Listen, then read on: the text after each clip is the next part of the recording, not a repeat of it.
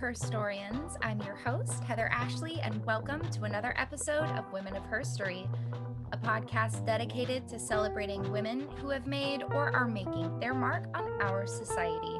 Today, I have with me graphic novelist, cartoonist, and New York Times bestselling author, Marisa Acocella. Thank you so much for joining us today. Thank you for having me, Heather. I'm so happy to be on Women of Herstory. Well, let's hop right in. What was the inspiration behind your recent graphic novel, The Big Shebang, the Herstory, or is it Shebang or Shebang? Shebang. Emphasis on she. I thought so. So The Big Shebang, the Herstory of the universe according to God the Mother. Well, okay. It's very funny that you asked me that because when I was, let's say, I turned 30, and this was during have you ever heard of the Saturn return? Yeah. Okay. When you turn 30, your Saturn returns. It's like an astrological phenomenon. And you kind of like figure out what you want to do with your life. You have this like kind of not a crisis, but like a come to, I guess you could say Jesus and Mary Magdalene moment, because I'm all about the male-female balance, right? And you kind of like figure out what you want to do with your life. So I had lit candles, right? It was New Year's Eve. Okay. It was New Year's Eve, 1990, I believe. And I lit candles and I called in all the higher spirits, every single saint I could think of, Jesus, Mary Magdalene. And I was in advertising and I really didn't like it. And I started writing in my journal, but instead of actually writing, I drew this character that I've drawn ever since I was 3 years old. And there's a whole backstory to that, with a gun in her mouth with a line, she, emphasis on she again, was a little upset during the meeting. And I wrote out like this whole thing that was going on in my life, which ended with, who cares what they think? Who the hell are they anyway? And that was really the start of me becoming a full-on cartoonist. So I've been cartooning for 30 years. So while I was developing She, I had this idea in my head called The Big Shebang. And I was also researching goddesses, because there was a goddess movement in the 90s, and archetypes. I love female archetypes. And I always wondered, what happened to God the Mother? Where did she go? Right? What happened to her? Because I always thought, ever since I was a child, women gave birth. A male God didn't give birth to all this. Yeah. So basically, I've had the idea for the Big Shebang for about 25, 30 years. Oh my gosh. So that's where the idea came from. And I went on and became a cartoonist. I wrote several books.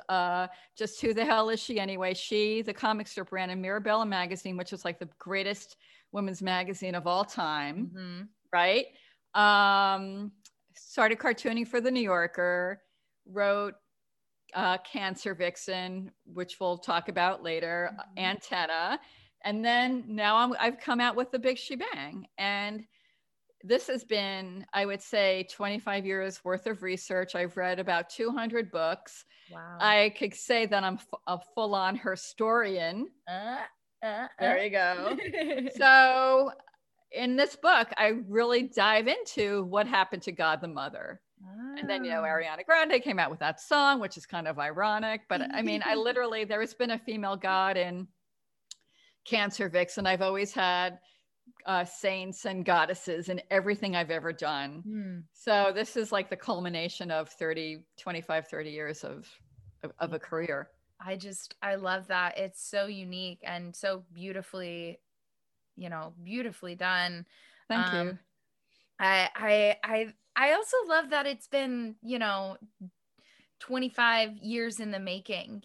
That's something that's been in you for a very long time, and it's finally, the right time. I very much am of the belief that a lot of let's see, that everything we do has already, at least creatively, has already been in us at, and it's just when it comes out in various points, like it's been there for a long time. It just couldn't come out until you were in the right place to do it. Like it's been there, and it took years of feeling like, okay, all of this research has finally culminated into a place where it is the right time to put this out in a way that's going to be impactful. Because I think it, I don't know if you would feel this way, but I feel like maybe if you had tried to do it 25 years ago, it wouldn't be the same thing that it ended up being. Even though it was already there, it just wasn't there, To be honest, I feel like everything happens in divine timing. Things happen when they're meant to happen. And I also feel like I needed to have the maturity and the life experience to write the book. I mean, I don't think I could have written it 30 years ago. Yeah. I feel like I needed to have the gravitas personally to actually put that in the book. Right. So, yeah, because I'm writing about women who, the idea of history is just that, his story, right? So what happens when we hear from her? Well, her story changes his story forever. Yeah. Right. And I felt like, well, what does that mean to me as a woman growing up, in this society and this environment? I mean, things really changed from 30 years ago to now. Yeah. Right. And absolutely. Yeah. So, and the idea of women being marginalized, minimized, maligned, sidelined, slut shamed, unnamed, throughout his story. Well, now is the time for her story to come out. So I 100%. Yeah. That's fully where like our platform stemmed from, right? We were like, how is this? I think I've said this statistic a million times, but I'll say it again. I think it's something like 3% of recorded history, of like modern recorded history, is like female, is of women. The rest of the 97% is documented of like men's contributions and experiences. And is that true? Yeah. Oh, wow. Yeah. And it's just crazy because we're over half the population, and yet our contributions have been erased or haven't been as documented. If you look in like a school history textbook, it's just little blurbs of women's history on the side, while chapters and chapters are of men who made these contributions. Interesting. That's why Women of Herstory is so important. Thank you for what you're doing. Oh, thank you. The listeners can't see you, but I'm tossing my hair, guys. As you should be. Well, your career after graduating from Pratt has had quite a few twists and turns. I would venture to say that one of the most dynamic shifts in your career was when you created Cancer Vixen. Wow, Cancer Vixen. What was it like to write about that time in your life? You've mentioned, we just mentioned you having breast cancer. So what was it like writing about that? Well, I just become a New Yorker cartoonist, maybe a few years before that. And I had a cartoon in Glamour magazine, a single panel that ran every month. And when I found out that I had breast cancer, I was just about to be married. I was 3 weeks from getting married for the first time. I was 43 years old. And I didn't have health insurance. It was a really horrible moment in my life. I mean, if you want to talk about up and downs, this was a definite down, right? So when I told my editor at Glamour magazine I was diagnosed with breast cancer, her second response is, do you want to write about it? The first being, are you okay? So I thought about it. And of course I was depressed, right? As I said, it was a very down moment. I was walking down Hudson River Park with one of my best friends, Bob Morris, who's a writer for the New York Times. And he said, well, what are you going to call your story? And I said, well, I'm thinking of calling it Breast Case Scenario. And he's like, that is like a terrible title. And look at you. You look like hell. You look like a victim. Your hair is dirty. Your sneakers are ratty. Your clothes are ripped up.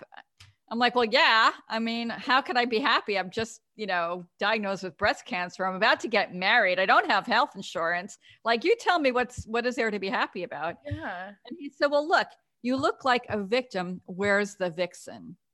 And then he said, you're the daughter of a shoe designer, right? Put on your heels and like go fight cancer. And I said, okay. And he said, well, that's what you should call it, Cancer Vixen. So I went back and I drew myself as a cancer kicking vixen, right? And that was on my drawing board, Cancer Vixen, that whole cancer year.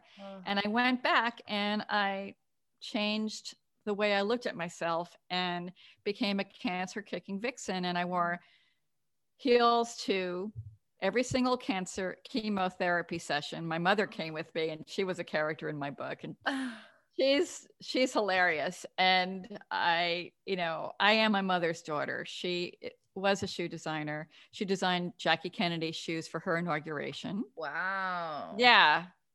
There's a whole backstory there. Wow. And I basically realized that life is about how you perceive yourself. Right? I could have seen myself as a victim, but I chose to become a vixen. Right? And chose to be empowered. I basically wrote Cancer Vixen with a chemo IV in my hand. I brought my sketch pad and pen to every single chemo session and I wrote everything down. And, Nora Ephron says life is material. Well, that was my material that year. And that's basically the story of Cancer Vixen. And it came out and it got a lot of attention. It was sold globally. It's published in many, many different languages.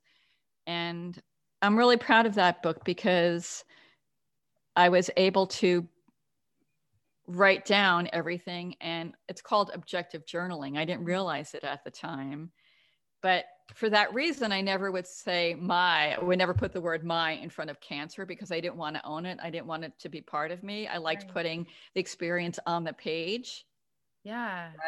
Right. So, and, put the drama on the page and then write the book. And I think for anybody who's going for any kind of trauma to actually keep that in mind and do that, it's really like a great way of dealing with things. You could see it.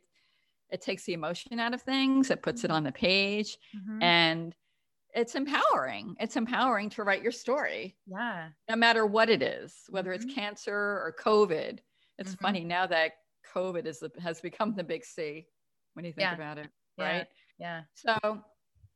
So that's my long-winded answer to your question. I love that. And that's something that I don't know that I've fully heard. I don't think I've heard the term objective journaling before, but it makes perfect sense because that's something I like to do. I like if my brain is like a spaghetti mess, I like to just write everything, like pen, paper, write it down because then it's out and I can sort through it. And then it's just kind of, it's there. It's not in me anymore. Right.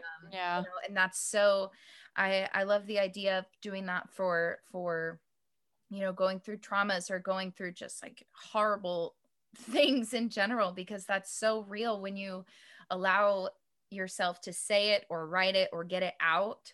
It probably helps you look at it in a different way, in a different context, process it even. It really is. I mean, it's like when you wake up in the morning and you're like, well, what am I going to do with my day? And then you write a list down. It's when you see it, it's not in your head anymore. It becomes like an actuality because then you do what's on your list and you cross it out and you feel like you've achieved something. Same thing with writing down whatever you're going through. It's not in your head anymore. It's on the page. It's like easier to process and easier to get rid of if it's something traumatic. Yeah. Right. And it becomes a story. Throw it in a trash can. Or make a book out of it or whatever. Right. Yeah. did it feel really powerful to get to share your story like that and know that it was resonating with people going through the same thing? Well, here's the thing. When you put your story out, it resonates with some people. A lot of people I mean, it's funny now. I mean, everybody's got an opinion, right? Mm-hmm. So most of the people it did resonate with. Some people were like, well, you only had stage 1 breast cancer. You know, your life wasn't threatened. And, you know, I'm like, well, I'm sorry that you had stage 3 or stage 4. I thoughts and prayers, right? Not a competition. You know, it was like a cancer competition. Oh, I know. It's the people that have to one up your suffering. It's like when you tell someone you're tired and they're like, you're tired. I just did this and this. And I'm like, okay, that doesn't make me less tired. Like, right. But I mean, there was not a lot of that, but you know, but for the most part, I felt that I did connect with a lot of women out there who did go through the similar experience. Mm-hmm. You know, the Cancer Vixen the article came out in 2005 in Glamour. Then from that, I got a book deal. And the next year, the book came out. So that was in 2006. And I still get letters, believe it or not. I still get emails. I still hear from people all over the world. So, I love that. That's amazing.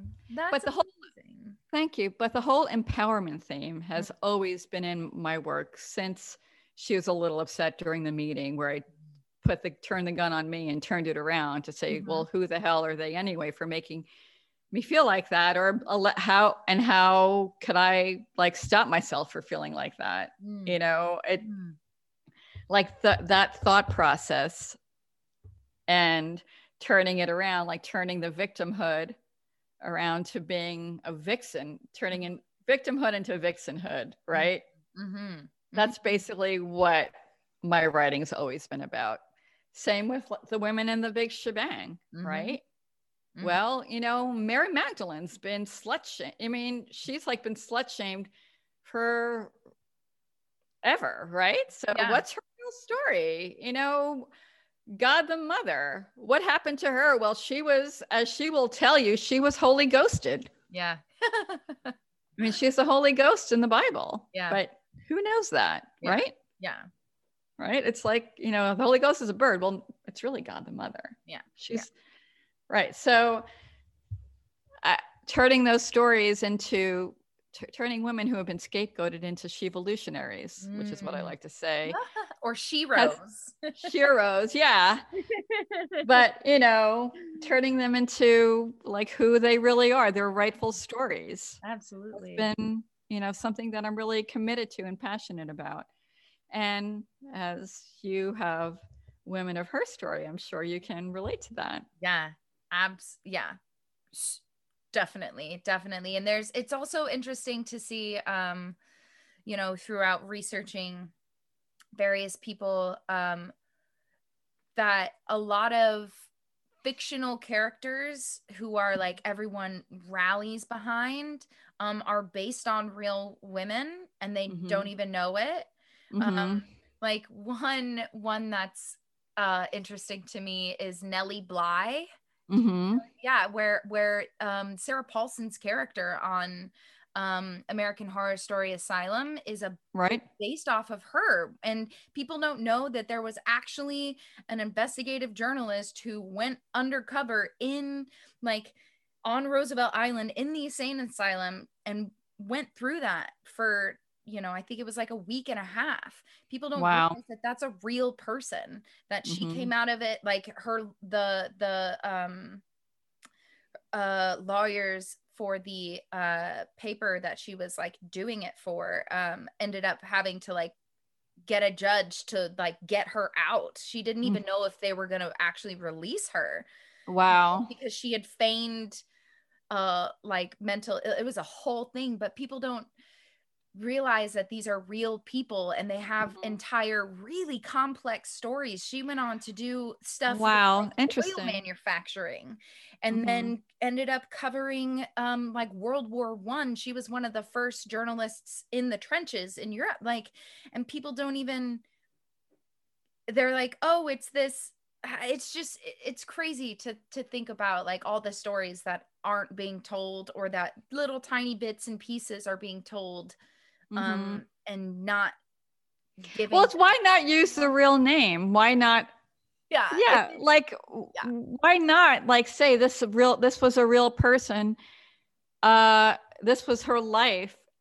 To me, it's much richer that way. yeah, Unless the yeah. writer was like, well, I don't want to get sued and blah, blah, blah. Yeah, And then you yeah, have that. But I mean, I'd rather hear the real story, yeah, wouldn't you? yeah, I mean, absolutely. what you just said is much more provocative and way more interesting. Yeah, yeah. Like take Nuria, for instance, Mhm. right? Okay, so did you know that Eve had a daughter? No. Okay. Did you know that not only did Eve have a daughter, but she was married to Noah? Yeah, see. Like, see, and guess what? When she's in the Bible, when she's mentioned in the Bible, she's mentioned 5 times, and guess what? She's nameless. Her name is Nuria, Ugh, right? yeah. It's crazy. It's a crazy story. And when she's referenced in history, I'll tell you. I mean, I'll Oh yeah, go, yeah, yeah. yeah, I'll tell you what happened to her. So when she's referenced in history, right? Her name, she's known as Noria, Noraya, Oria, Oriah, Horea, Noreta, and Nora, right? But her name, Noria, means beautiful fire. Yeah. And the research that I did about her in the Big Shebang, right? Well, her story is this. It's according to Apocrypha and according to Nag Hammadi, which is a lot of where I got my research from. Hmm. Noah, okay, was a hybrid. He was part Nephilim. Yeah. Okay. And she was pure human. Her mother was Eve, her father was Adam, and she was part of the race, the pro-human enlightened race. We were Hmm. fully enlightened back then. We had all 12 strands of our DNA connected, right? Hmm. And Noah was working behind her back to build the ark, and she never knew what he was doing when she found out that humanity was going to go, selected humanity was going to go on to the ark, and like the rest of them were going to be killed. She burned down the ark with her mouth. She breathed fire and burned down the ark 3 times. Oh my It's God. a totally different story than what we were told. Yeah. So she tried to save humanity. Yeah. Oh. I mean, the reason, according to the Gnostics, that they were trying to, the demigod, according to the Gnostics, was trying to get rid of the humans, is because we were fully enlightened and our intelligence was a threat to him. It's a Oh. totally different spin on Noah's Ark. Yeah. Yeah. Oh my God. Yeah. There's so much. There's just so many interesting stories to be that Mhm. are skewed, or just like half told, or not even half told, just like an eighth told. And then Mhm. they're like, and then his wife did this, and then she's never mentioned Right. again. And you're like, But I what mean, she happened was to her? really Where powerful. are the And children? Like, what? yes, exactly. And then the other thing about Nuria is, so after she burned down the ark, Yaldabaoth, the demigod, came after her with all the archons, all these Hmm. all his cronies, and they were threatening to rape her. Oh. So she calls out to God the Mother and says, "Rescue me from these rapacious archons." They were the archons, that's what they were called, immediately. And then an angel comes in, Elilith, and rescues her and takes her to the heavenly abode, takes her to heaven. So Mhm. Nuria, not only did she try to save humanity, but she's the first silence breaker. Yeah. Like the Me Too movement, like, Yeah. Rose McGowan and Annabella Sciorra, all those women, and Tirana, who created the Me Too movement. Well, here's Nuria. She was the first silence breaker. Yeah. So Yeah. it's interesting to know that about these women who are unnamed in the Bible. Yeah. Yeah. Absolutely. And then you could also take Eve, for instance, right? Well, what do we know about Eve? She's like the first scapegoat of humanity, right? It makes me so mad.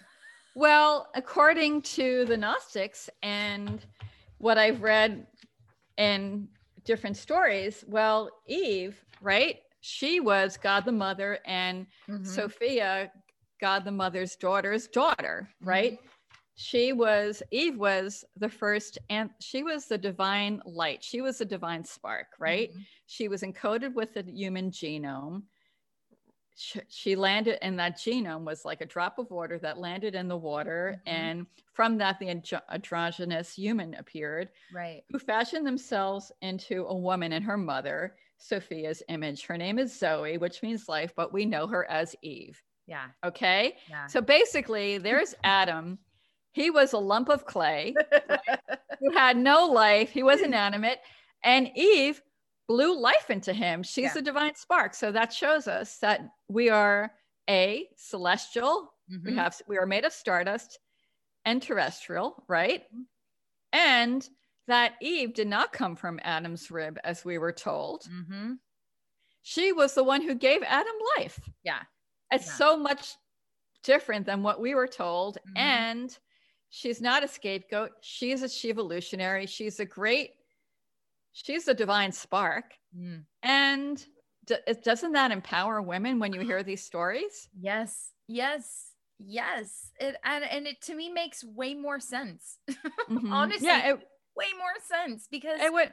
Yes, exactly. We're just, women are so, I don't know, strong in different ways. And I think so many times we're told, you know, that women are meek or the weaker sex or this or that. And it's like, just because like physical strength does not mean mental strength. Yeah. And also spiritual strength, physical emotional weakness strength does not indicate weakness. Just because our bodies are built differently, just because like XYZ in terms of like literal physical strength, that does not mean that we are protected. We are to be this and that. And it's like, I can save myself, thank you. Like, yes, we can save ourselves.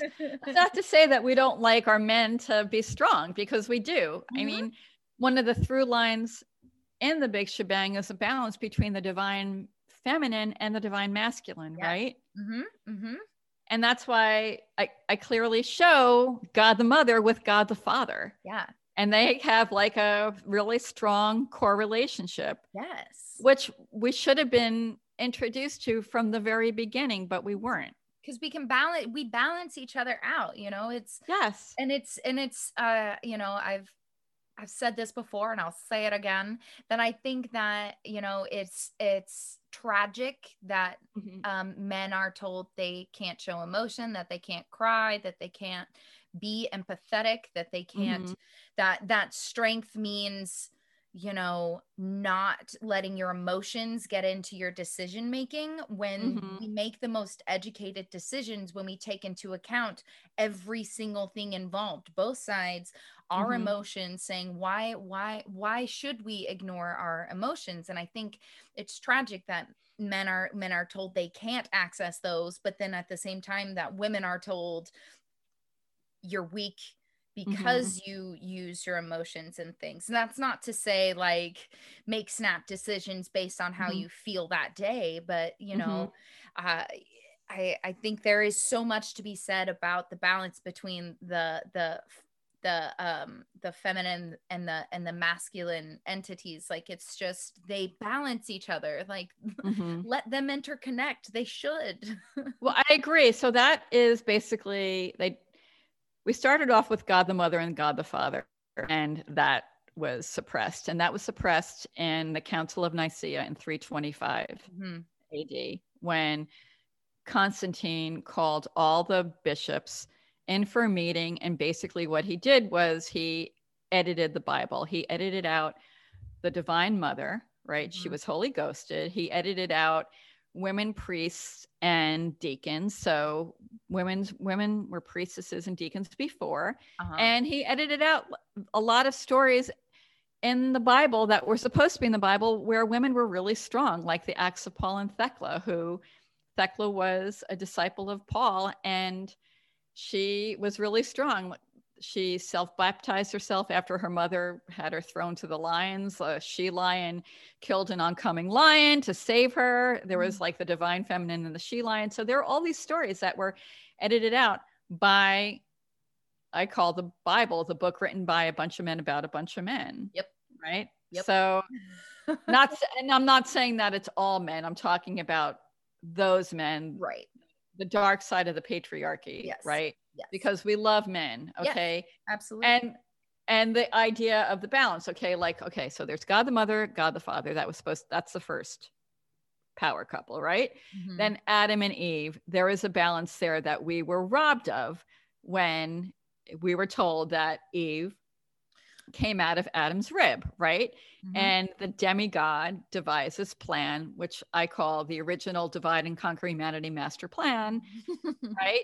And that is you take down your star player, Eve, right? Who was made of stardust, right? It's like the Yankees and the Red Sox in baseball. You take out the star player, the team collapses, right? Yeah. So that's what happened with Eve, right? Mm-hmm. Then again, you fast forward into history, and there's Asherah, mm-hmm. who was Yahweh's wife. Well, Yahweh was really jealous of Asherah. She had her own temples, she had her own priestesses, and she had her own following. And what does he do? He has the followers killed.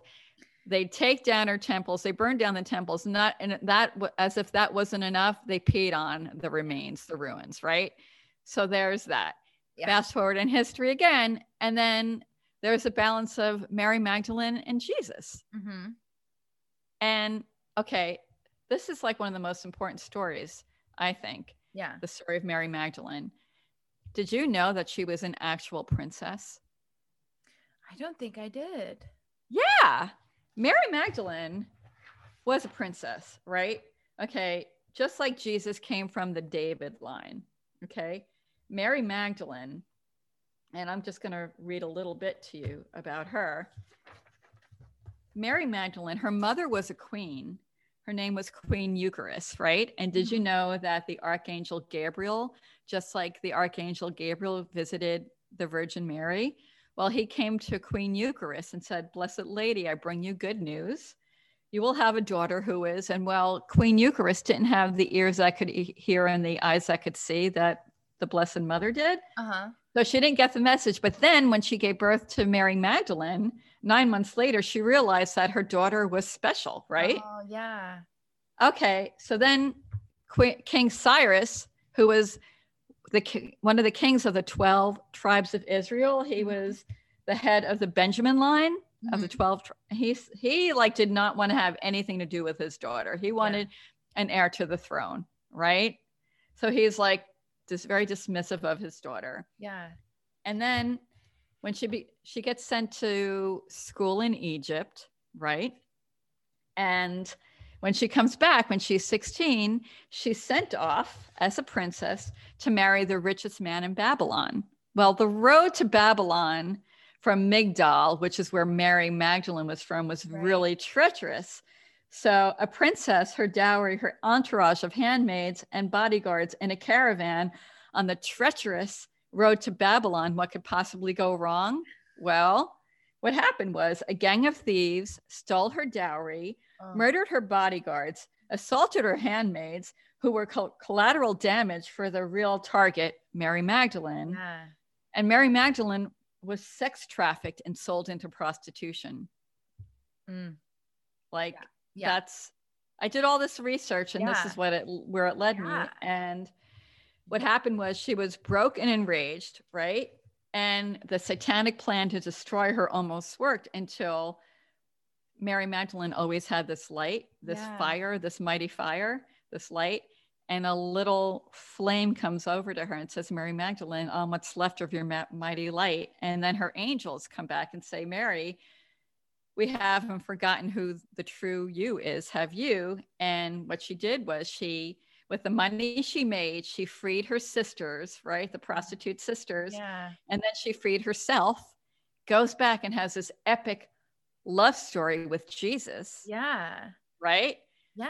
And then, okay, Peter, who we know as Saint Peter, was really jealous of her because Mary Magdalene was the apostle who knew all. Yeah. She was the equivalent. She was a female Christ, right? Yeah. She was the number one apostle. If you go back to the Pistis Sophia, if you go back to all the Apocrypha, she's the one who's asking the questions. Not only that, it's like she also taught Jesus too. So they had this really great give and take.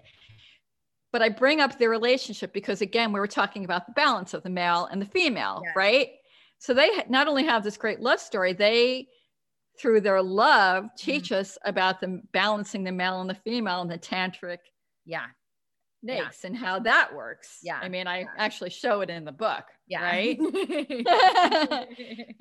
But the thing is, it's like, okay, so we were robbed of that story. Yeah. And it's time we take it back. Absolutely. Our very gender was hijacked and we take it back. So really that's what the big shebang is all about. I love it. I love it. It's so important, you know, it's one of those things where, for lack of a better phrase, representation matters. Yeah, it totally does. You know, and especially when it's in like these types of stories and these important books and these, you know, things where it's like, if you don't know that you're represented with such power in something, you know, like the Bible or really just a history book, even if you're not represented in power, with power, not in power like dictative power, but with power, then you don't know that it's hard to give yourself permission to live in that power. You know, if you're being told for so long that, you know, no, this is where you stand, this is where you sit in the pecking order, you are second, you are subservient, and you know, if you're not shown, it's like this is kind of a weird side note, but like with the Avengers, right, or any of those Marvel comics, literally, like Captain Marvel is a woman, and she is like one of the most powerful superheroes, and there were people who were mad about that, or like, you know, where you're like, she's not even real, and why are you mad at me being able to identify with a powerful being? Like, just let me identify with a powerful being for a second. And for so long, like, we haven't been given permission, and then we haven't given ourselves permission because we haven't seen the representation of ourselves in such powerful positions, you know.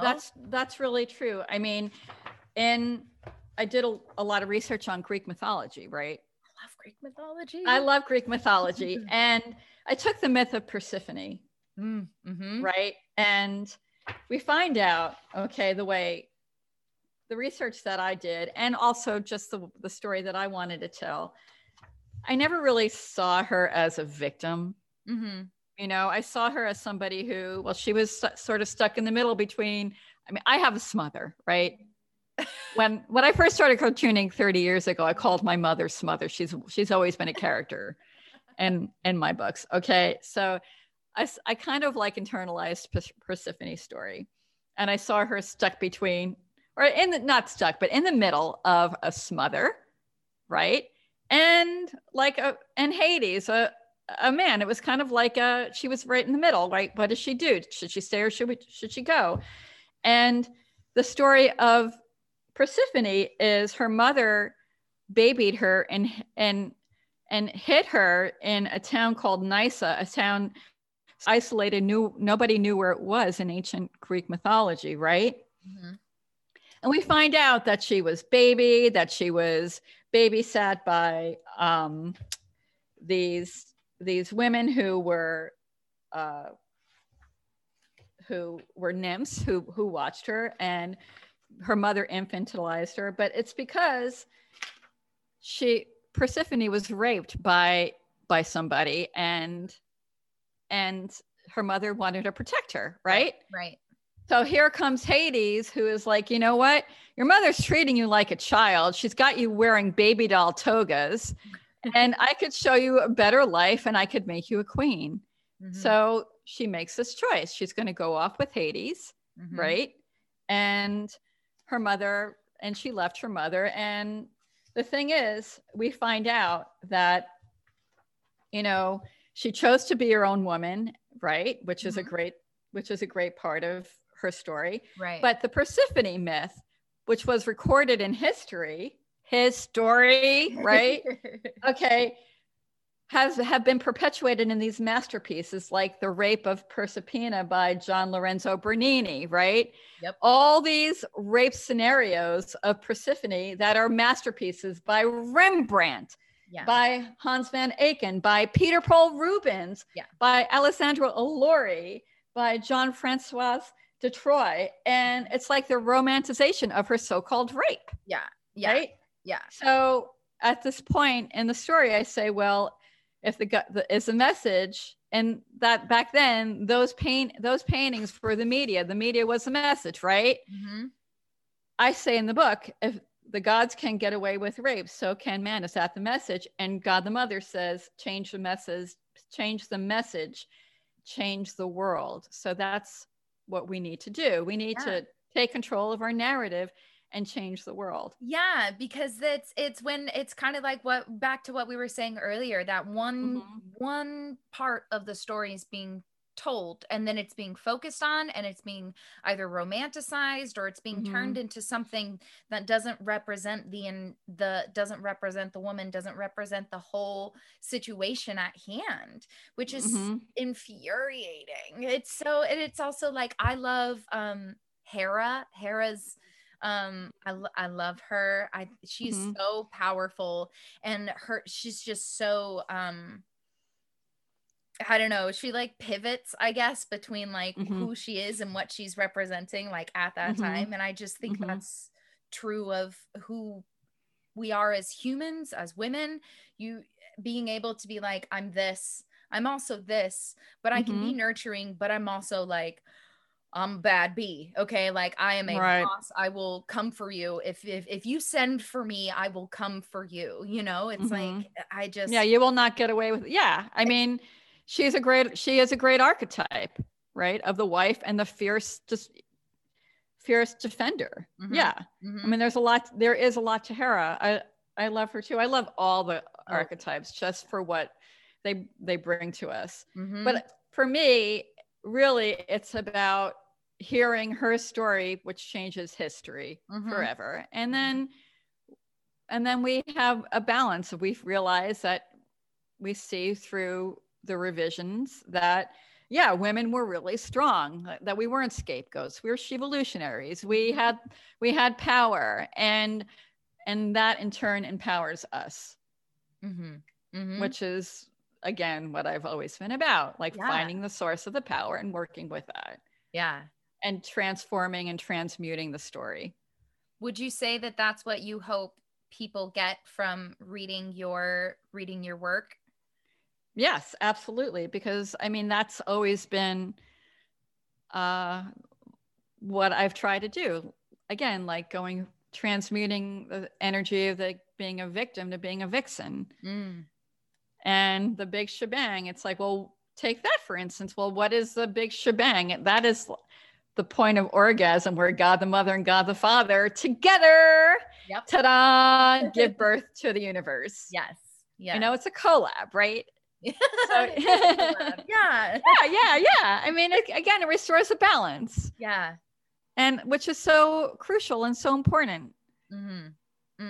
Absolutely. You know, and I just think, you know, you look at what happens in the media, for instance, if we're talking, like we were talking about the media. So Disney, right? How many stories have they killed the mother, right? Kill the mother, the children are vulnerable. Yeah. Well, it's time we stop killing the mother and let her live. And not only that, let her tell her story. Yeah. And protect the children. The mother energy needs to be inserted now. Now more than ever, because you know what?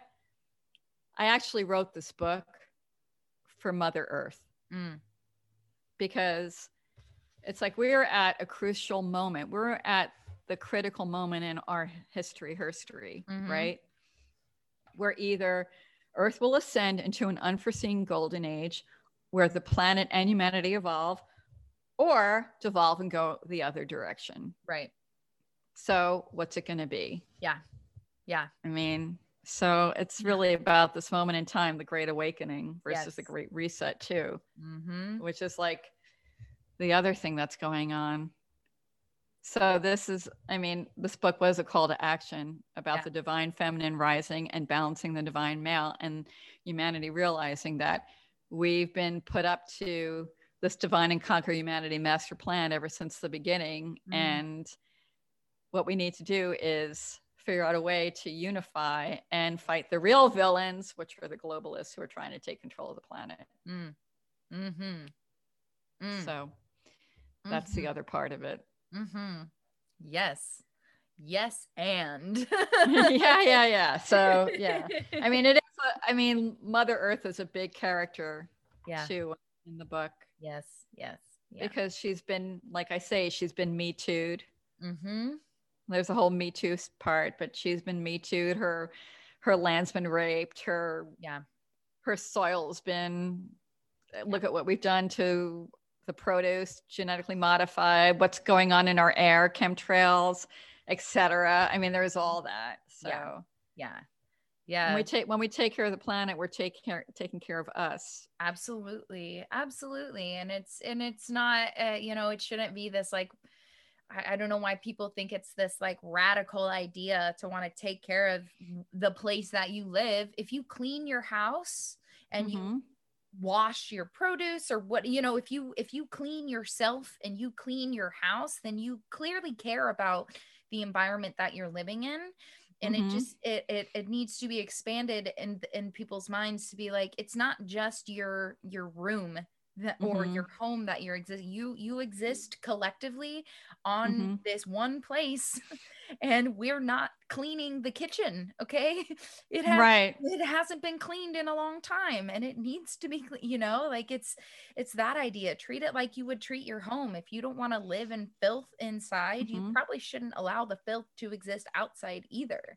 Exactly. You know? If you trim, I mean, and then and you could corrode the very foundation that you live in. Exactly. Yeah. Well, what's going to happen? Like Mother Earth, like the foundation of a house, will collapse and rebel.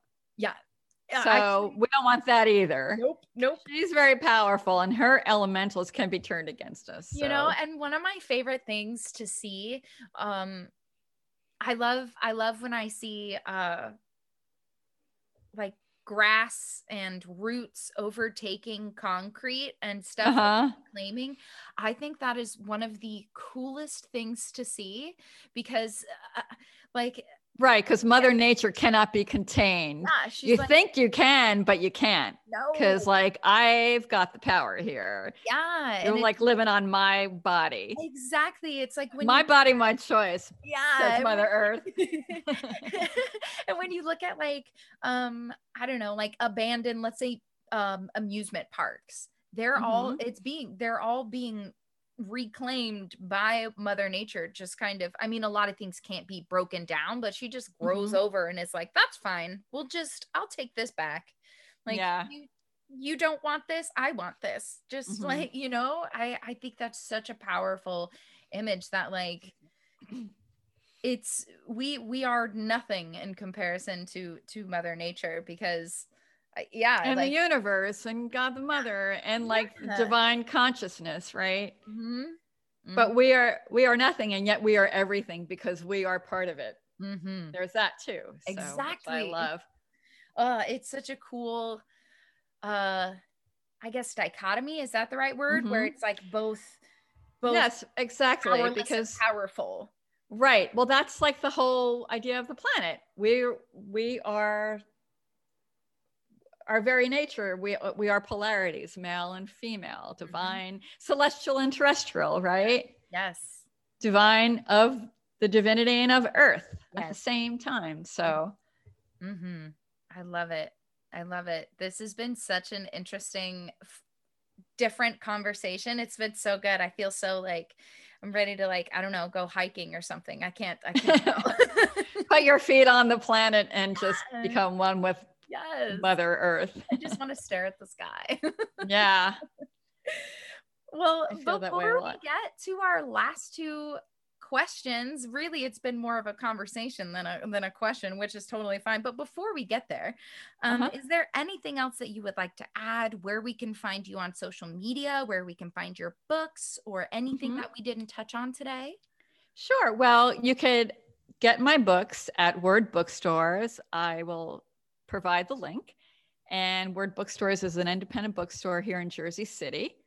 You could find me on Instagram, Twitter, and Facebook at Marisa Acachella.